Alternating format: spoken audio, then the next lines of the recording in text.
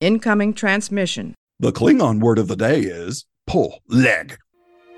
These are the voyages of the starship Enterprise.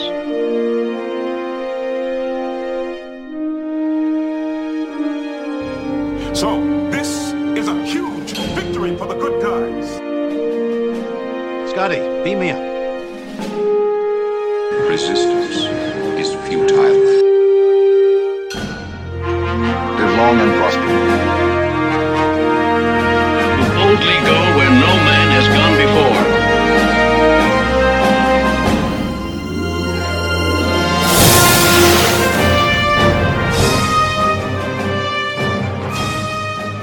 Greetings and welcome to the Computer Resume podcast, the show covering the entire Star Trek franchise in chronological order for fans new and old. I'm your host, writer-comedian Mr. Todd A. Davis. Now, today's guest is an actor from Washington State. You may have seen him in Touched by an Angel, Sliders, Stargate Atlantis as Michael Kenmore, Terminator: The Sarah Connor Chronicles as Sheriff Alvin McKinney, Exorcist: House of Evil, American Made as George W. Bush, opposite Tom Cruise, The Fabelmans, directed by Steven Spielberg, and I'm trying to think of what else you guys might have seen him in. A little show called Star Trek Enterprise as Commander Charles Tucker III. It's Connor Trenier. Yay! Hey! Man, right off the bat, thank you so much. I know you're a busy guy. And thank you so much for carving out the time to talk with me a little bit tonight. Let's just dive right in. First of all, I spent the last 2 years talking about Enterprise, and first of all, thank you for your performance. It was really great. I that show went from, oh, this is kind of interesting, to, oh, I really kind of like this show, to like, I love Enterprise. It is so great. And just thank you for everything you did on the show. It was absolutely wonderful. I really enjoyed it. My pleasure.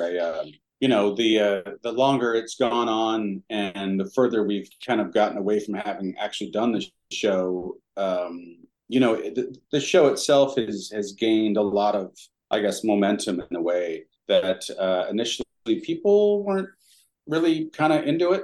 And I think that over the years, people have, developed an affinity and a love for the show that we would love to have had with the ratings at the time. Yeah, we dove into sort of behind the scenes on a lot of different factors. And I was always the first to say, like, the fact that anything makes it to air is just shy of a miracle. Just because there are so many moving parts, and the bigger something gets, the more hands are involved and more decisions are being made behind the scenes and all that stuff. And I've listened to y'all's interviews with Rick Berman, Brandon Braga, David Livingston, and for fans of this show, if they for some reason have not listened to y'all's show, I highly recommend those interviews, because we take a peek behind the curtain. They practically jerk the curtain off the rod, man. They give the inside track. I think that we have a unique luxury with our show, Shuttlepod show, in that Dominic and I, having been on Enterprise and done, conventions for a couple of decades, that, the people that we wind up getting on our show, they're our friends. We've already had most of these conversations. We know so much about what's going on, and truly feel blessed. And maybe it's a testament to our relationships that we've been able to, get great guest after great guest after great guest, and people who really, here's the goal for what we're doing. Yeah, we're trying to kind of, create a community of people who recognize the value of what Star Trek is, and I think that there's something about the people that we bring on that you don't get to see in a general interview or at a convention with a Q&A, where we get to sort of ask the question of, like, hey, how'd you get here? Yeah, and I think that's a dynamic question. How did you get to that place? And then once you did that thing, then what? How has this how has Star Trek, and I can speak for myself, it has been such a dynamic force in my life, having done it and even having finished it and living my life within that world, in the convention world, and just the friends that I meet, the people that I see. Everybody's got a really unique story to tell, and that's what I want to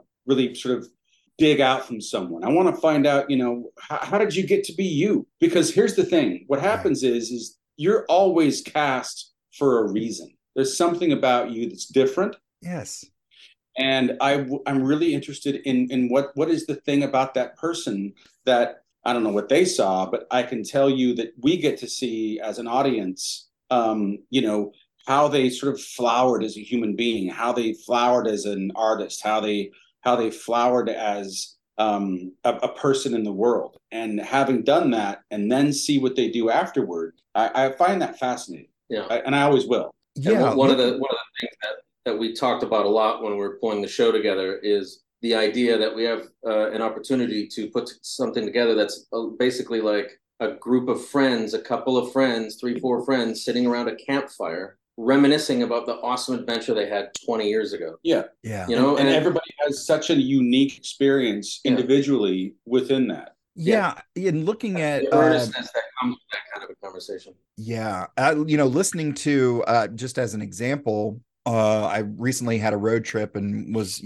burning through some podcasts and listened to y'all's discussion with Nana Visitor. And I knew she had kind of some dancing in her background and the whole thing. And but you guys dove so deep. I was absolutely riveted. And I think you're hitting the nail on the head with these interviews of like what brought, because we get to see, and for the fans, it's just kind of like, 3 seasons, 4 seasons, 5, 6, 7 seasons, however long it is. And we see them, for that big chunk of time, but that's a drop in the bucket of somebody's life. And so to explore, hey, what brought you to this point? And then, if it's over, what happened afterwards? And, how did that affect your life moving forward is so interesting to hear obviously as a fan, but to remember this is science fiction and fantasy, but there are these people involved. And that's one of the things that we've been talking a lot about on the show, the idea of Gene Roddenberry's vision of reaching the stars. And I've, in looking at the episode, have come to the conclusion that if we are going to reach the stars, we have to reach sideways first. We have to make these connections. And we're seeing a lot of, stuff like that where people, distance themselves. And I just, and I'm not sure why or how, or, if it's ingrained, if it's learned, or what it is. But I think your show takes that first step in saying, hey, dive deeper, ask questions, be open to listen. If everybody would take that time to be open and listen, I think we would get one step closer to Gene Roddenberry's vision of the future. But anyways, that's something that is so wonderful about Shuttlepod that I'll never be able to bring to that table. We've kind of set this very particular track for ourselves, and it's a fun track, especially, looking back at the TNG era with you guys, or, we're slowly working our way through Discovery and all this stuff, because these episodes are hitting differently today. The episodes that you guys did on Enterprise, followed the tradition of Star Trek addressing issues of the day.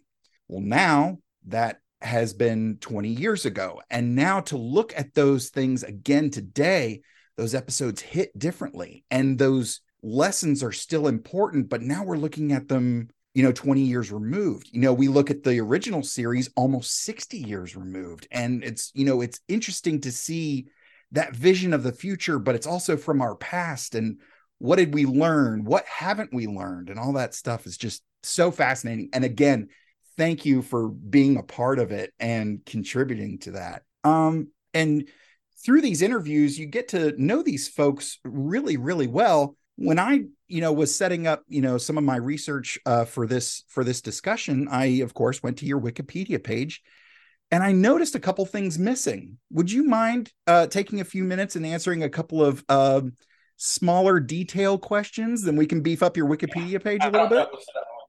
Page, but yeah, go ahead.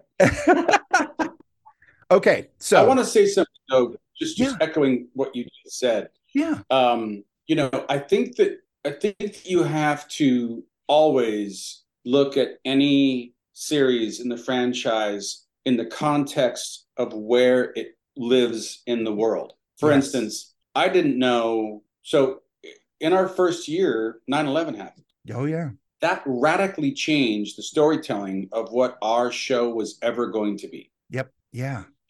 So contextually, we were, I think, meant to be a thing that got adjusted by the way the world was. Mm.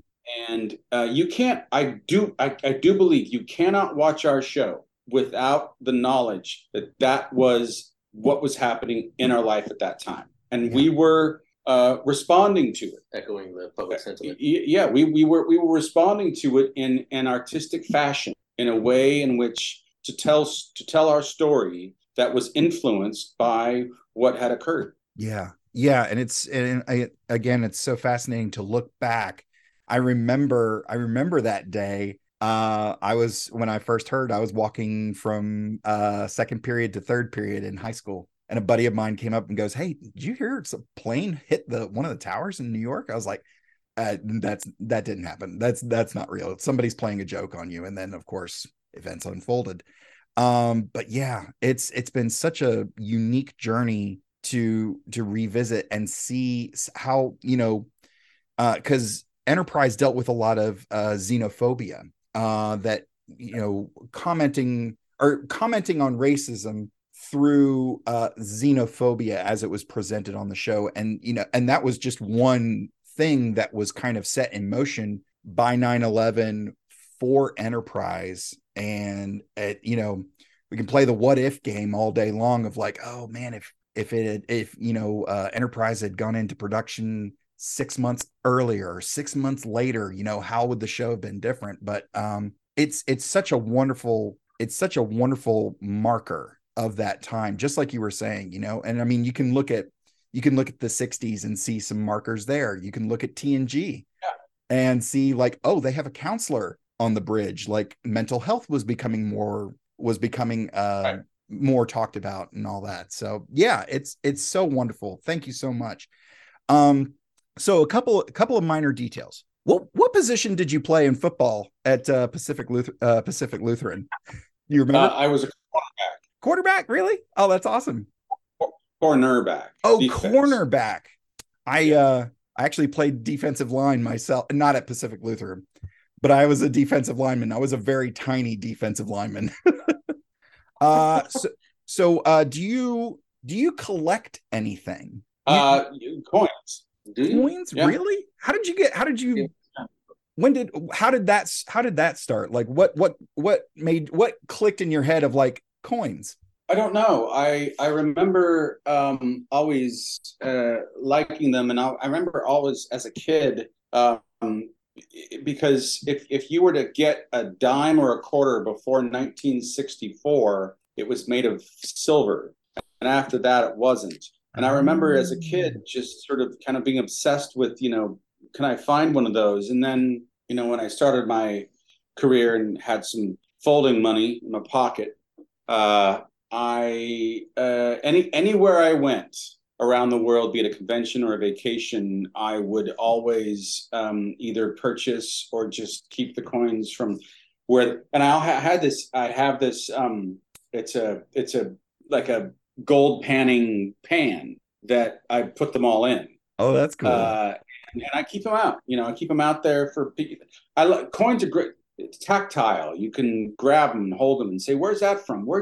There's always a story with a coin. Gosh, yeah, you're absolutely right. I hadn't considered that. And I have several coins that I purchased, in different places around the world that I don't. God, again, I don't even know or care what they're worth. but they're Yeah. valuable in the sense that if you have a coin from Italy for the fourth Doge in Venice, that's a period, That's cool. full stop. That's a conversation, and that's Yeah. what I like about coins. You know, Coins elicit a conversation. yeah, That's what I you're love. absolutely right. Because I took gosh, when I was in high school, my church youth group took a trip to Canada, and it was my first time leaving the country, and I am kicking myself that I didn't hang on to some of those loonies and toonies, and Oh, it's fine. yeah. It's fine. Canadian coins aren't worth talking about. You don't want Canadian money. Comments made by Mark Cartier do not necessarily The reflect the only comment. money. That's a joke. That's for our Canadian friends.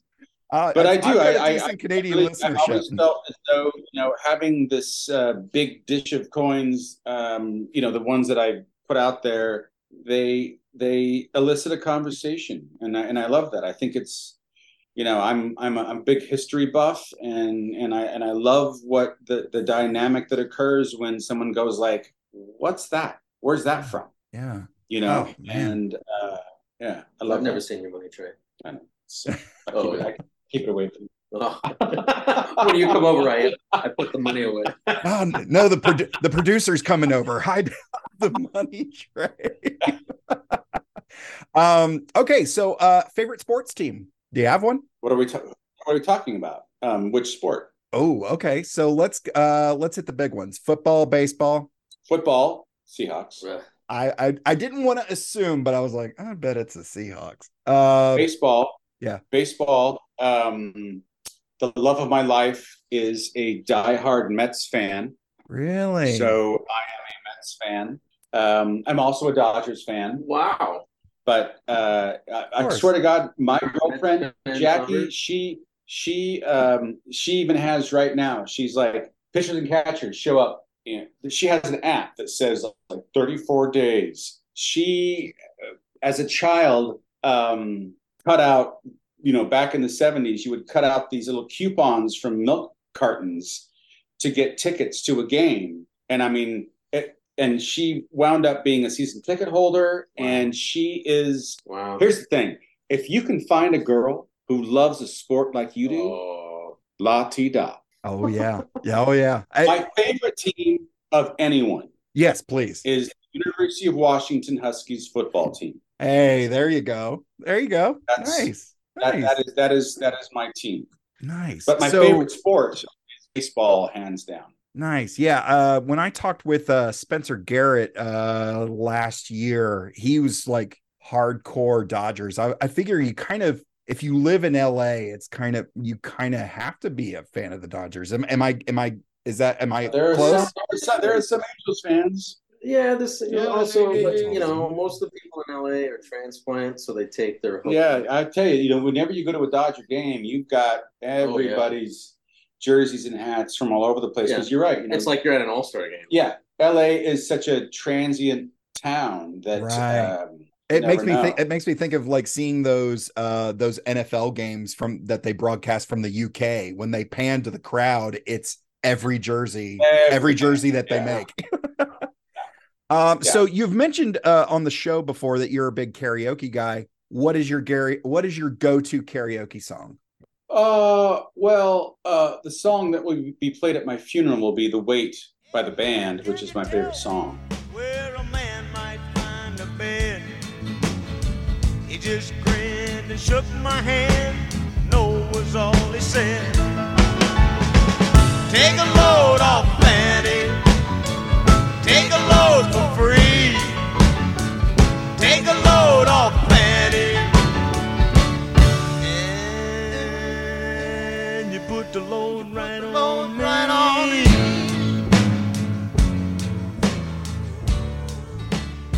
I don't know what that is. Take a load off, Fanny. Oh, that's it. Nice. That's my favorite song.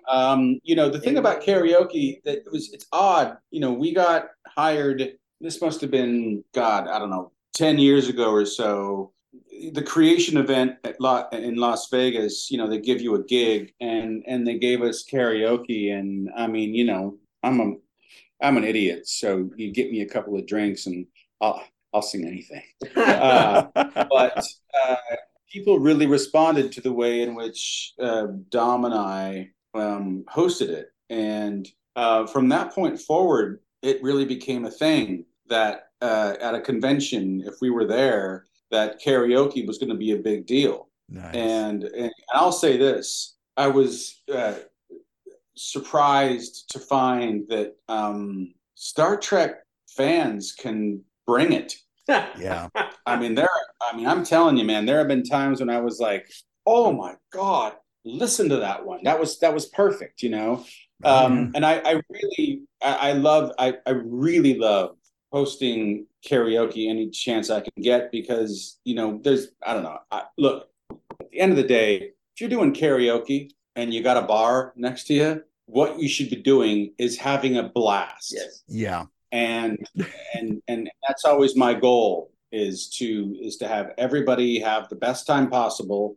And we do. And I've been surprised and somewhat shocked at how good most of them are. Yeah. Now, Yeah, you're absolutely right. I've been locations where it wasn't great. Happens. Sure. It happens. Yeah, absolutely. You But just what he's trying to say is described half of my stand-up comedy gigs, by the way. Yeah, right. Sometimes it's great. Our live Sometimes event, it's not. our live event in February is going to have great karaoke, is what he's saying. Yeah. Yeah, I was wondering if we were gonna show up, have a song, and bring it. I'll be honest. You know? Get ready for my rendition of "I Don't Want to Miss a Thing" by Aerosmith. That's my go-to. And it gets weird because I pick somebody and I lock eyes with them while I sing. That's weird. That's a little weird. Yeah. Yeah, it's a little weird. That's what I bring to the table, gentlemen. And you know what? Bring it. Sorry? Bring it. Yeah. It's going to be. Yeah. Go ahead and fire up your cell phones and video, because it's going to be worth it. Like I said, you just described a lot of my stand-up comedy gigs.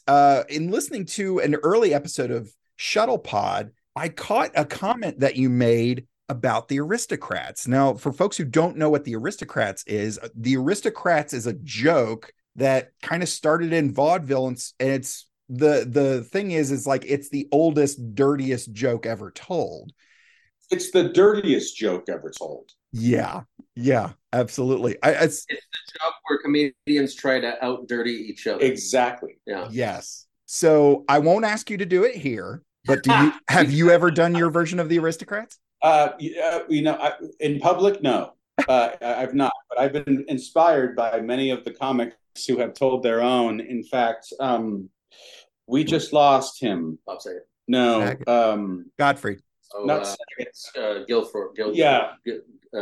Gilbert. Gottfried. Gilbert Gottfried's Aristocrats joke is mind-numbingly amazing. Yeah. The best. Yeah. History marker. It's a history marker, because here we go. Come back to 9/11. You know, that was kind of one of those first things where the crowds were at a weird place. They were at a really weird place, and his set didn't. He cracked the 9/11 joke. Someone yells out too soon, and I mean, we've all seen the documentary. He's just kind of like, "All right, here we go."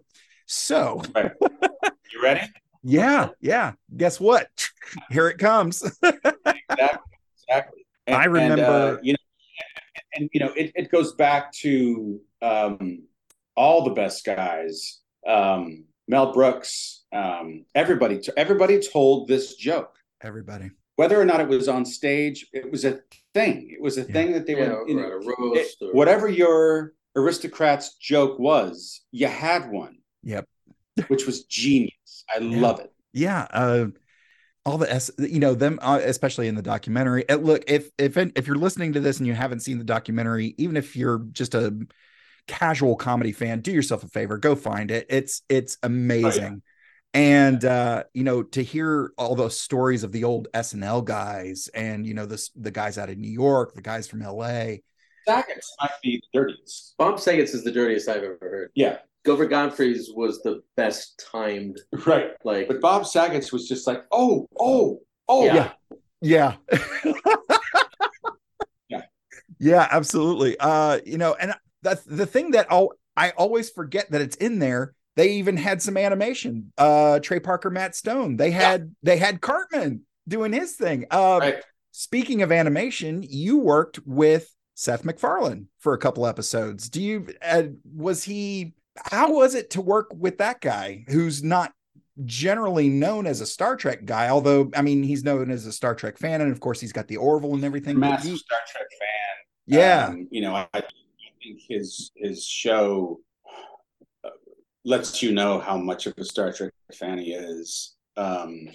So I met Seth at Brandon Braga's house at like a Christmas party, and he was with his girlfriend at the time, and we were just chatting, and I was like, "So what do you do?" He was like, I did a show called Family Guy. It had been kind of canceled. There was a period of time where like it wasn't. There was a span where like they were canceling it or not canceling it. Anyway, right. He was like, I do Family Guy. Have you heard of that? And I was like, yeah. What's going on with that? He's like, well, we're not really sure. And I was like, so what do you do on it? I didn't know who he was at all. And he said, well, I created it. I was like, what do you mean? He was like, yeah, I was at was it Rhode Island School of Design or wherever he went to school. Yeah. And that was his sort of senior thesis. And I was like, oh, cool.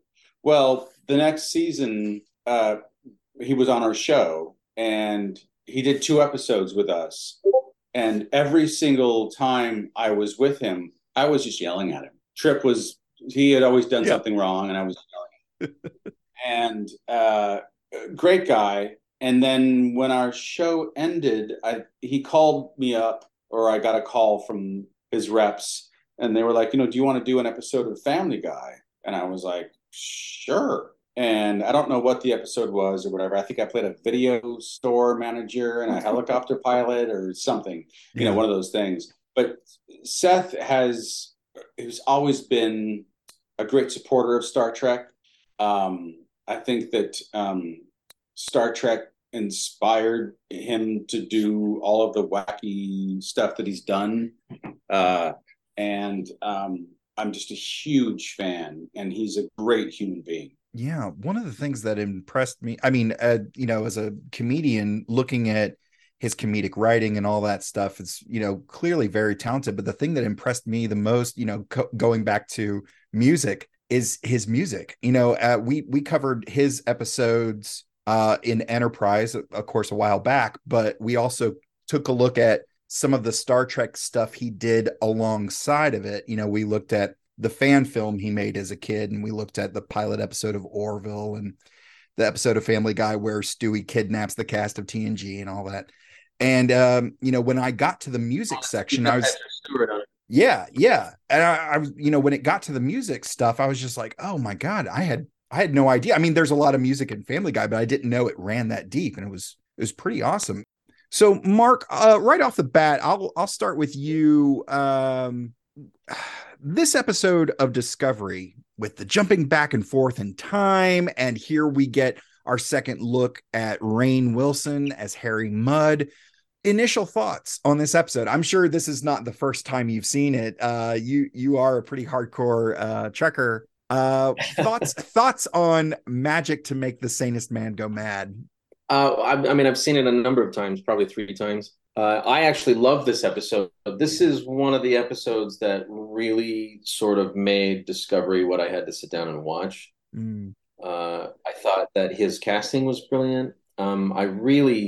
If you're going to do a time, we talk about time travel episodes a lot as Star Trek fans. Time travel can be great, but it can also be just awful. And this is one of those episodes that really, it was fun. It was funny. There was real character development in it. There were real consequences. It's hard to make seeing the same thing over and over again interesting. And this episode actually really did it. And Rainn Wilson is so good. Yeah. In looking at his resume and just kind of running down some of his greatest hits, as it were, a lot of people recognize him from The Office, or recognize him from Super, or one of his more popular films. But looking at everything in total, it's like, oh, he's done a lot, and he's been in a lot of things, and is pretty multifaceted, a pretty well-rounded performer. But yeah, so let's kind of break some of this down before we get into too much spoiler territory. You mentioned the idea of time travel not being uncommon in the Star Trek franchise. Outside of this episode, do you have a favorite time travel episode of Star Trek? Star Trek 4, Voyage Home. Nice. Yeah. I know it's not an episode, it's a movie. That counts. Sitting on the Edge Forever. Oh yeah, Harlan Ellison. The mechanical rice picker episode. Right. My least favorite. Ooh. There's a handful of good ones. I'm sorry. You know what? Yesterday's Enterprise. And I don't know. I think there's an argument that could be made that Yesterday's Enterprise is actually a dimensional crossover and not a time travel. But regardless, the Enterprise C comes to the future from the past. Yeah. I mean, I actually just rewatched it recently because we had Denise Crosby on our show. And one of the things the questions that I never asked myself when I was younger was, how did the Enterprise C show up in that location? Like conveniently where the Enterprise D was. But I'm just going to ignore that. I would call it a time travel episode because the C comes from the past. That is my favorite episode. Nice. Yeah, no, that's a real good one. I really dig it. My least favorite is the one where Data, what is it, Arrow of Time, Next Generation? Yeah, Time's Errant Arrow. Is that? Yeah, where they go back to San Francisco and Whoopi Goldberg is there, and what's his face plays. They meet Mark Twain. Yeah. Yeah, I mean, it was a fun episode, but it wasn't like it's one of those episodes where I feel like I can vacuum the floor while it's playing. Yeah. I can clean the living room. I can even venture into the kitchen and put a sandwich together. Like, yeah, you're absolutely right. I think there one of the episodes involving time travel that sticks out to me is actually E2 from Enterprise. And I don't want to, I may save this for later, but I know you guys must have heard 1,000 pitches for season 5 of an Enterprise season 5. Mine starts with E2, and a lot of people are like, "Oh, it's like," I was like, "Hold on, you're missing a big one, E2, because that ship that comes back was gone for 120, 150 years, something like that." Yeah, that's your season 5 right there. Like, and you could even jump it forward 20 years. Oh, it's a spinoff. Yeah, it's a spinoff.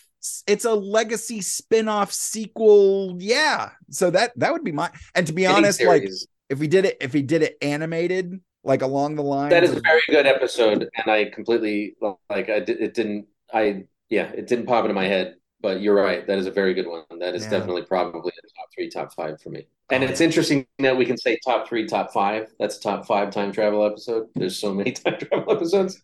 There's a bunch. There's a bunch. Oh, that's a good choice. I respect that choice. And I like the idea. Thanks. Yeah, because of course I'm diving back into as we're recording this, The Legend of Vox Machina season 2 is about to start. So I'm always, whatever's in front of my face is like, oh, they could do it like this. But I was like, honestly, if they did a 10 to 12 episode miniseries of like a season 5 Enterprise, but had it start at E2 and it was in this format. Oh, so good. my agent used to play a drinking game where he would guess the book I had just read based on the pitch I was making for what I wanted to write next. Oh, that's awesome. That's great, man. That's so fun. Speaking about other versions of Star Trek, we've covered Enterprise, and we're just kind of about ankle deep on Discovery. You before we started to roll, you said you had seen the pilot episode of Discovery. Any kind of thoughts about quote unquote your Trek versus the new Trek, the different eras of Trek, and what you've seen? Legacy. They're calling us Legacy Trek. I think they're calling us Legacy Trek, which was we would be the last one of that. Which I don't know. I sort of look at that as, in a way, the golden age of Trek. We were the end of that. We were the beginning of the whole process and the timeline. Look, I think it's, one, fascinating, and two, interesting to note that there's like 5 different shows on now of Star Trek. It's a juggernaut. Yeah. And I think that we were, in a way, the end of a certain way in which those stories were told. Mm-hmm. Again, I don't have a lot of experience with the newer ones in terms of what I've watched, but look, I think that the message of Star Trek is carrying on and has sort of really launched like a rocket in today's world, and I'm awfully proud of being a part of that. Yeah, you're absolutely right. This episode that we're talking about today, you mentioned the timeline. The timeline gets a little funky with this episode, but before we get too much further into this episode's discussion, let's get to this week's recap. Brought to you in part by our Patreon supporters: Rev J, Jerry Antimano, Cosmic Crit, Kitty B, and David Willett. Spoiler alert. Spoiler alert. Spoiler alert. Listen, the ship is in danger. We have been caught in a 30-minute time loop, and every second that you doubt me brings us all closer to death. Intruder alert. Shots fired. Want him locked down. Drive overload critical. Wait! Go, go, go!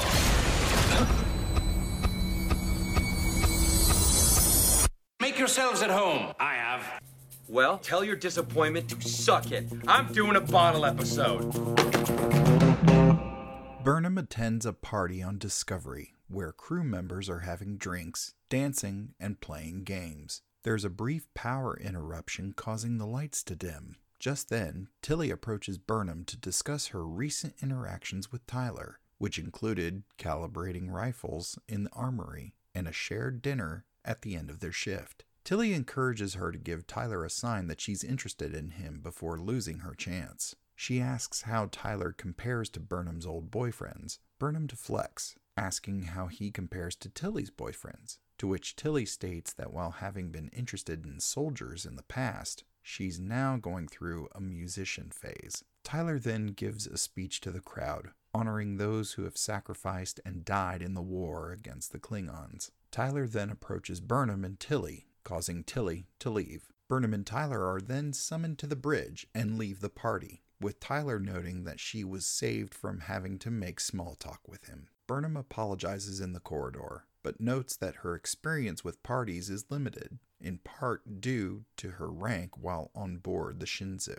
Tyler notes that's no longer an excuse. Burnham then collides with Stamets, who is with Doc Culber. She apologizes to Stamets, who's being uncharacteristically friendly, talking about how moments like that make life so gloriously unpredictable. He then turns to Tyler, commenting on his height and complimenting him on how grounded he is despite his torture by the Klingons back in Episode 5. Culber apologizes for Stamets' behavior, which causes Stamets to reveal the cybernetic augment Culber developed for him to make his connection to the spore drive more comfortable. On the bridge, Saru notes an unidentified signal ahead. Lorca declares yellow alert. Burnham states that the signal is biological in nature and identifies the organism as a Gormagander, a space-borne life form. She also notes that its health is compromised. Lorca cancels the yellow alert, adding that he thought Gormaganders were extinct due to hunting. Burnham corrects him, noting that their practice of feeding on alpha particles in the solar winds often caused them to ignore their reproductive instincts. Lorca prepares to order Discovery to leave the area, but Burnham tells him that since the creature is on the endangered species list, they're required by law to take the creature to a xenological facility. Lorca agrees. The Gormagander is beamed into the shuttle bay, with Burnham present. Abnormal readings are detected in the creature, which then opens its mouth. A person in an Andorian spacesuit emerges and attacks the Discovery crew, killing several. Burnham calls the bridge and declares an intruder alert. Lorca has the intruder confined in the corridor and calls for the situation to end. The intruder takes off their helmet to reveal it's Mudd, apparently escaped from Klingon custody. As revenge due to being taken away from his beloved Stella, Mudd threatens to discover what is special about Discovery, then sell the ship to the Klingons, and curiously, he says he'll kill Lorca as many times as possible. Lorca notes that he doesn't see this situation ending with the loss of his ship, to which Mudd replies, "Not this time," and notes that he has the data he needs for the next time. After stating that he will see Lorca earlier, he activates an explosive device, destroying the ship. And on that note, we cue the music. Babe, I got you, babe. I got you, babe. Burnham is attending the party, watching Tyler give his speech. She and Tyler are summoned to the bridge. On their way there, they discuss her behavior at the party. They begin to enter the turbo lift, but Stamets runs down the corridor and calls to them, talking about how they've been here before, and he seems to be the only one who realizes it. Culber comes running to meet him and apologizes, with Stamets complaining about how no one will listen to him. As Culber takes him away, he yells that everything starts with a Gormagander. Burnham and Tyler are puzzled as the turbo lift doors close. As they arrive on the bridge, a yellow alert is called. Lorca chastises the two for their lateness. Saru explains that the detected signal is not an enemy ship, but a Gormagander. Lorca cancels the yellow alert, while Burnham and Tyler look at each other in a puzzled manner. Saru states that the Gormagander's health is at risk. It's on the endangered species list and needs to be taken care of. Both Burnham and Tyler advise against it, but Saru says that the Endangered Species Act is quite clear that action needs to be taken, and that failing to do so could put Lorca at risk of a court-martial. Lorca orders the creature beamed into the shuttle bay. Both Burnham and Tyler request permission to participate in the operation, and Lorca says, "I don't care!" As they arrive in the shuttle bay, Tyler wonders how Stamets knew of the Gormagander, while Burnham points out encounters with them are rare, making it unlikely he would know of one. As the creature is being beamed in, Tyler prepares to draw his sidearm, resulting in a crew member asking if he thinks the creature is armed. Once the creature arrives, Burnham scans it and detects a faint transporter beam. Suddenly, the ship goes to black alert, indicating the spore drive is being used. On the bridge, Lorca tells Ariam that he didn't order a jump. She responds that she didn't activate one. Lorca asks the computer to show him engineering, but it refuses his request. Lorca orders Tyler to go to engineering to see what's going on. He arrives with Burnham to find the door locked from the inside. The computer announces that the spore drive is 3 minutes from an overload. They enter engineering to find Mudd there. Tyler orders him to raise his hands and back away from the controls, noting that he won't ask again. Mudd states that he will, and also wants to know how the controls in engineering work. Tyler attempts to shoot Mudd, but is blocked by a force field. Mudd goes on about how he doesn't understand what the devices in the spore drive chamber do, or what they connect to. Burnham asks the computer to beam Mudd out of engineering, but he already took control of it. He again demands to be told how to operate the drive, but is suddenly shot by Stamets. Burnham tells Stamets that the drive is going to overload, but he already knows. He states that it has happened multiple times before, and he has not figured out how to stop it. Discovery is then destroyed by an explosion. Babe, I got you, babe. I got you, babe. At the party, Tyler asks Burnham to dance, but the two are summoned to the bridge before she can answer. As they leave, Stamets appears at the party in search of Burnham, asking Tilly where they went. On the bridge, Burnham explains about needing to save the Gormagander due to the Endangered Species Act, and Lorca agrees. In the corridor, Stamets intercepts her, demanding that she not talk and just listen. He tells her that the ship is caught in a temporal loop that repeats itself after about 30 minutes. She tells her that the ship is caught in a temporal loop that repeats itself after about 30 minutes.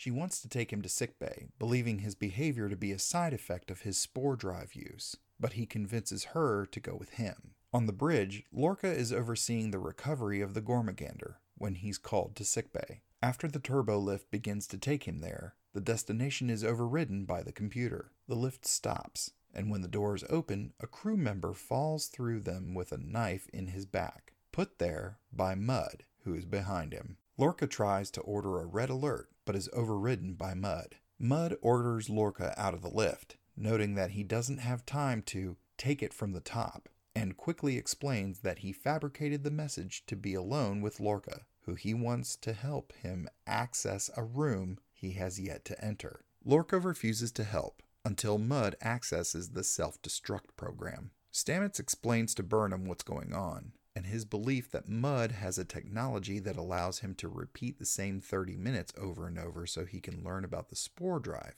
and then sell the ship to the Klingons. Stamets can exist outside the time loop due to the tardigrade DNA compound he injected himself with. He tells her he can't stop Mudd by himself, and that he'll eventually figure out that Stamets is the missing piece of the spore drive. He believes Tyler knows something about how Mudd is controlling the loop and needs her to talk to him about it. To prove to her in the next loop that they had this conversation, he asks her to tell him a secret that she's never told anyone. She whispers it to him, and he says he's sorry. She asks where Mudd is, and Stamets replies that this is usually the time Mudd kills Lorca. Meanwhile, Lorca brings Mudd into his private lab, which is filled with weapons. As Mudd picks one up and asks what it does, Lorca points out that killing a Starfleet captain would get the perpetrator locked up for life. Mudd then tells how he's killed Lorca 53 times with varying methods, including being shot with a phaser, vaporized, and beamed into space. He then notes that his 30 minutes is about up, but that he'll figure out how the spore drive works eventually. Mudd then shoots Lorca with the weapon he had picked up, disintegrating him. Babe, I got you, babe. I got you, babe. The power flickers. Stamets interrupts Burnham and Tilly's conversation. Burnham begins to comment on how she didn't think Stamets was interested in the event, but he interrupts her to say, "You've never been in love." She asks why he'd say that, and he tells her about the time loop and that he needs her help. She believes him, and he instructs her to talk to Tyler. She wonders why Tyler would talk to her, and Stamets tells her that Tyler likes her. Tyler approaches her to dance, but she tells him that they don't have time for that. Realizing that put him off, she attempts to correct herself, but the two are summoned to the bridge. Tyler departs. Burnham then leaves with Stamets, noting that she'll not be able to be alone with him again before the timelines reset. She's upset with herself for blowing a chance to fix things, but Stamets tells her the situation is more complicated since she likes Tyler. He asks her to dance, for science, so he knows what he's working with. Burnham doesn't understand how to step out of her corner and connect with someone. Stamets tells her about how he and Culber fell in love, through Stamets telling him to get lost due to the music he was humming. Burnham notes that doesn't make sense, but Stamets explains that he and Culber value each other's honesty, and that it's the foundation of relationships. With Stamets noting that she has to do better the next time, the ship is destroyed. Babe, I got you, babe.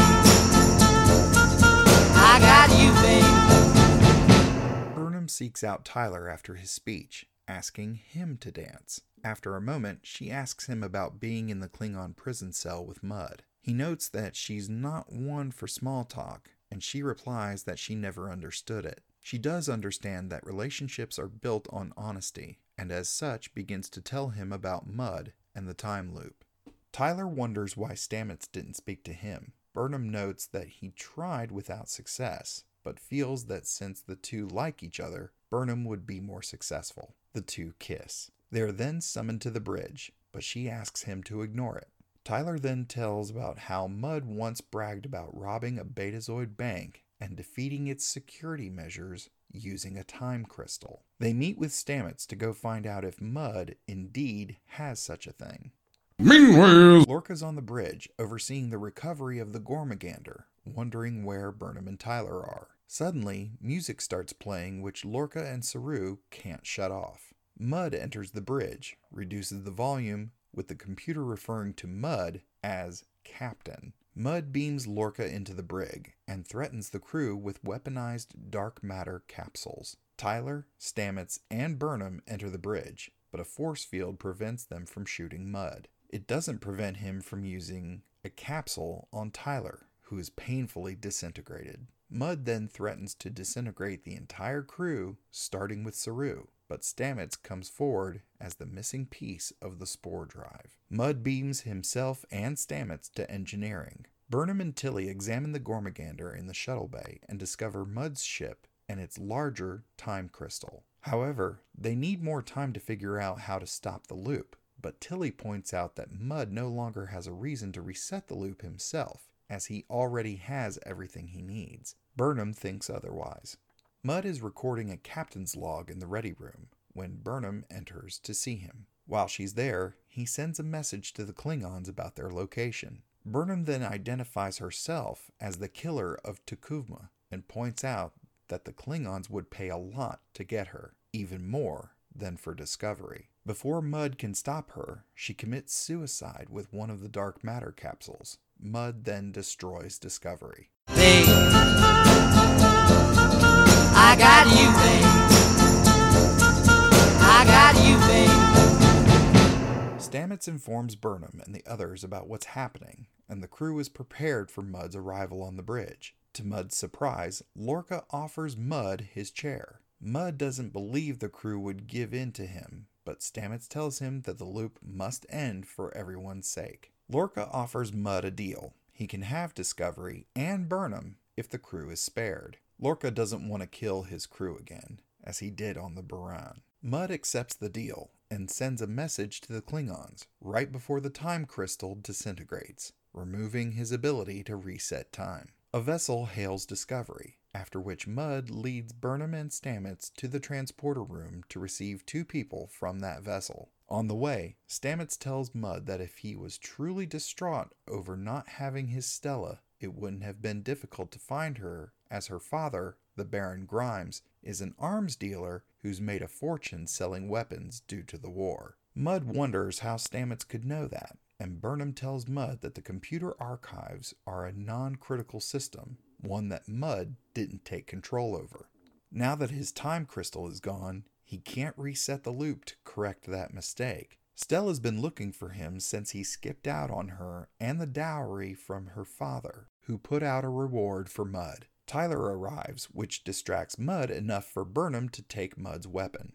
Mud notes that the Klingons are still coming, but Tyler tells him that he rewired the captain's chair, another non-critical system, to actually send a signal to Grimes. The Baron and Stella arrive on board, and after some conversation with Mud, agree to take him away and keep him away from Starfleet. Burnham and Tyler talk about Stamets telling them about their interactions during the time loops. Tyler notes he's sad at having missed their first kiss. The Discovery then goes back to its usual business. How convenient. So we're seeing one of the fun things, and I think they do it really well in this episode, is sort of they get stuck in a time loop and they go back and forth, or they go back and forth throughout the episode in time. And it made me think of Groundhog Day. Bill Murray, classic sort of time loop, comedic presentation of time travel. Do you have any favorite time travel movies? Time Bandits. Oh, one of my favorite. Wow. Nice. Time Bandits. I didn't see that coming. I'll be okay. So little peek behind the podcast curtain here. I'm actually on another show called Cinema Shock, where we cover the stories behind the stories of cult and genre films. Our historian on that show is a diehard Time Bandits fan. He is gonna love that you said that. Genius. Funny. So when I was a kid, my parents, for some reason, decided that the VHSs were coming out, but they decided to buy a beta machine. Oh, wow. Because it's higher quality, more expensive. Of And course. there were only a couple movies available to purchase, and one of them was Time Bandits, and we just lost him. The guy who plays the Lord in that. Is that David Wells? Warner? David Warner. Yep, David Warner. Warner, right? Yeah, because he did a big episode of Next Gen. Yeah. And I just fell in love with that movie. You know, John Cleese, the whole 9 yards. Other time travel. I forget the name of it. Christopher Reeve did a movie with The Penny. Somewhere in Time. Somewhere in Time. That's it. Yeah. Somewhere in Time. I adore that movie. I love that. Love it. Christopher Reeve and What's her face? What's her name? Dr. Quinn, Medicine Woman. Yeah. You know who I mean. Yeah. It's such a good movie. Like, there's so many people who've never heard of it, but it's so good. So good. Those two would come to mind. Yeah, those gosh, I remember that first time. I think I want to say my parents got it as some sort of, we're gonna have a at-home date night, and watch this thing called Somewhere in Time, and it's this romance. I saw the cover, I was just like, oh, whatever. Jane Seymour. Yes. Oh, yeah. So, and just and gorgeous. First you're kind of like with the movie, and then it just begins to unfold. It's interesting how over the last 20 years, how often that movie comes up in conversations like this. Really? Yeah. It's so good. It's such a good movie. That paired with Forever Young, Mel Gibson, Jamie Lee Curtis, and Elijah Wood, who looks like he's like 8 years old. That one's fun. There's a couple out there that are really great. If you're out there and you're looking for good time travel movies, 12 Monkeys. 12 Monkeys. Yes. Oh God, I can't believe I forgot 12 Monkeys. Time Crimes, Spanish language. Yeah. Yeah. Time Crimes is a great one. If you're really into like the super heady science fiction element of it, Primer is great. But Star Trek First Contact, fantastic, but it's like super like Primer. It's so heady. You said it just right. It's such a brain F.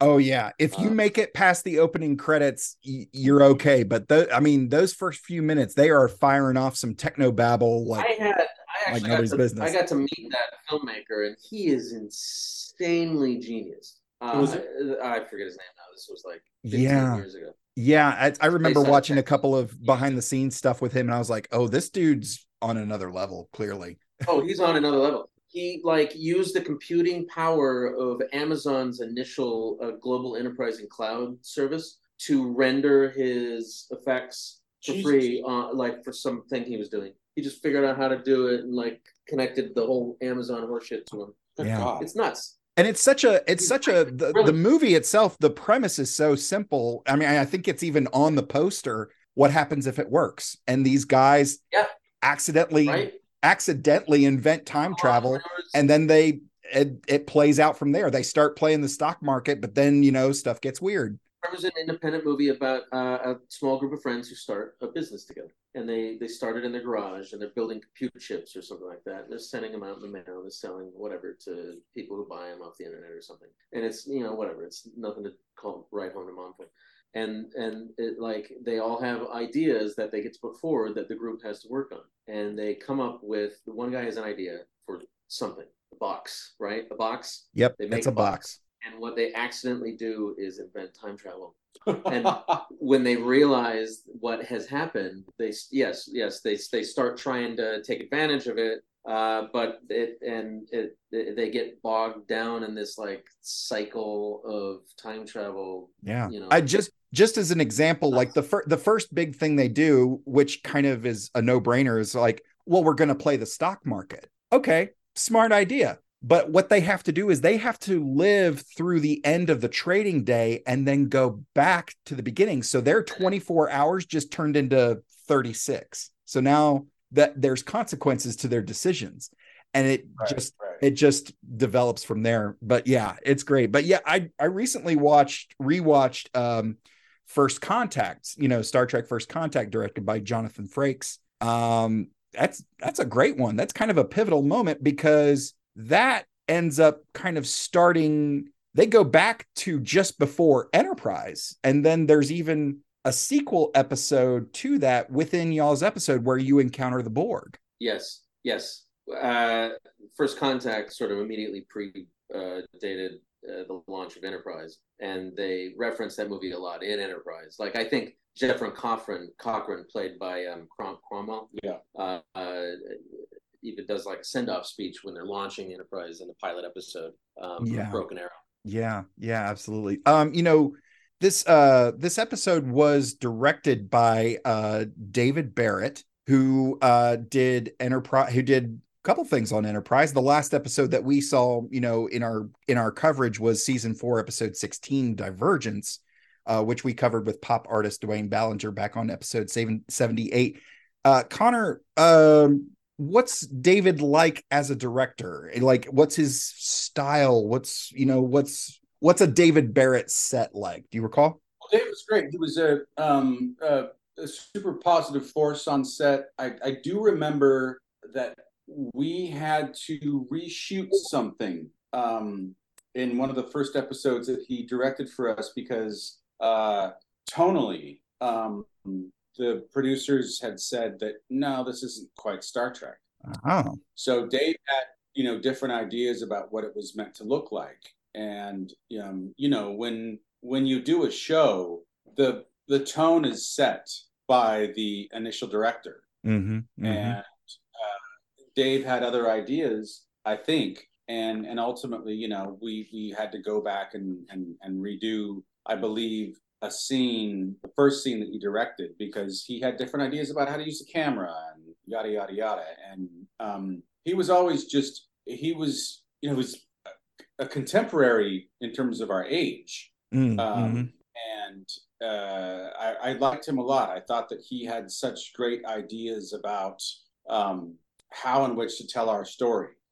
He had to then, navigate that with, the powers that be. But he was always just such a positive force as a director. Yeah, it seems like, because you've spoken quite a few times about setting the tone on set, and how Bakula was kind of a very positive force. And, I'm sure every director sort of brought a different flavor, but, I imagine they are also a tone setter as well.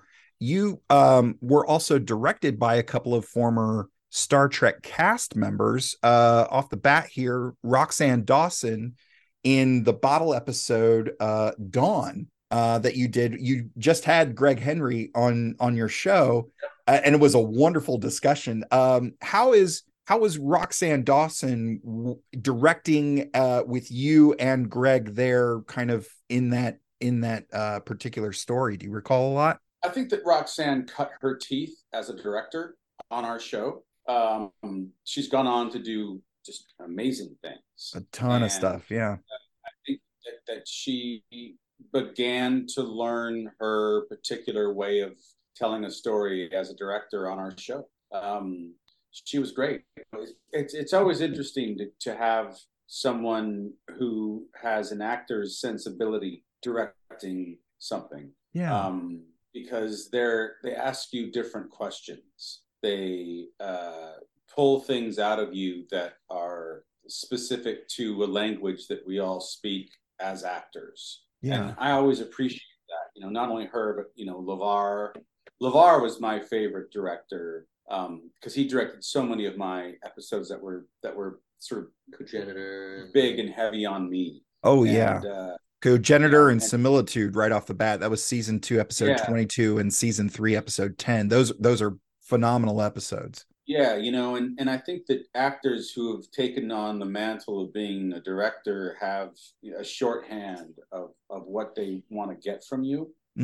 Sometimes you have a director who's like, it doesn't really matter right now what's happening because we're going to cut this in editing and we're going to go there. And you're like, well, I want to do the whole thing because it's what my character would do. And if it's not good, let me do the whole scene. Right. You know, and I think that directors who come from an acting background understand that more. And I think it's ultimately you're creating an environment that is about telling a story. Now, whether or not something is useful or not after, 30 seconds or 45 seconds matters less than the opportunity for you to continue to tell that story. Yeah.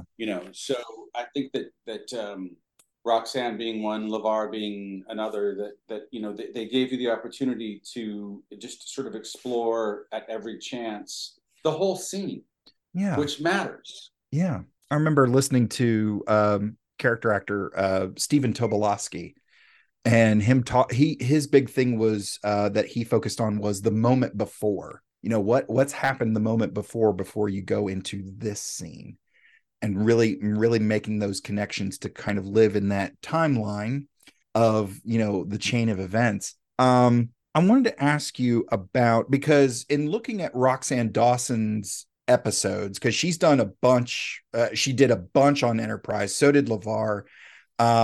I wanted to ask you, because it seems like Roxanne's stuff kind of almost had some horror movie elements to them, and LeVar's episodes seem to have more character-centric themes and tones and narrative. Was there, do they get to choose do they get to kind of pick and choose what stories they want to direct? Or, I mean, you're a hired gun.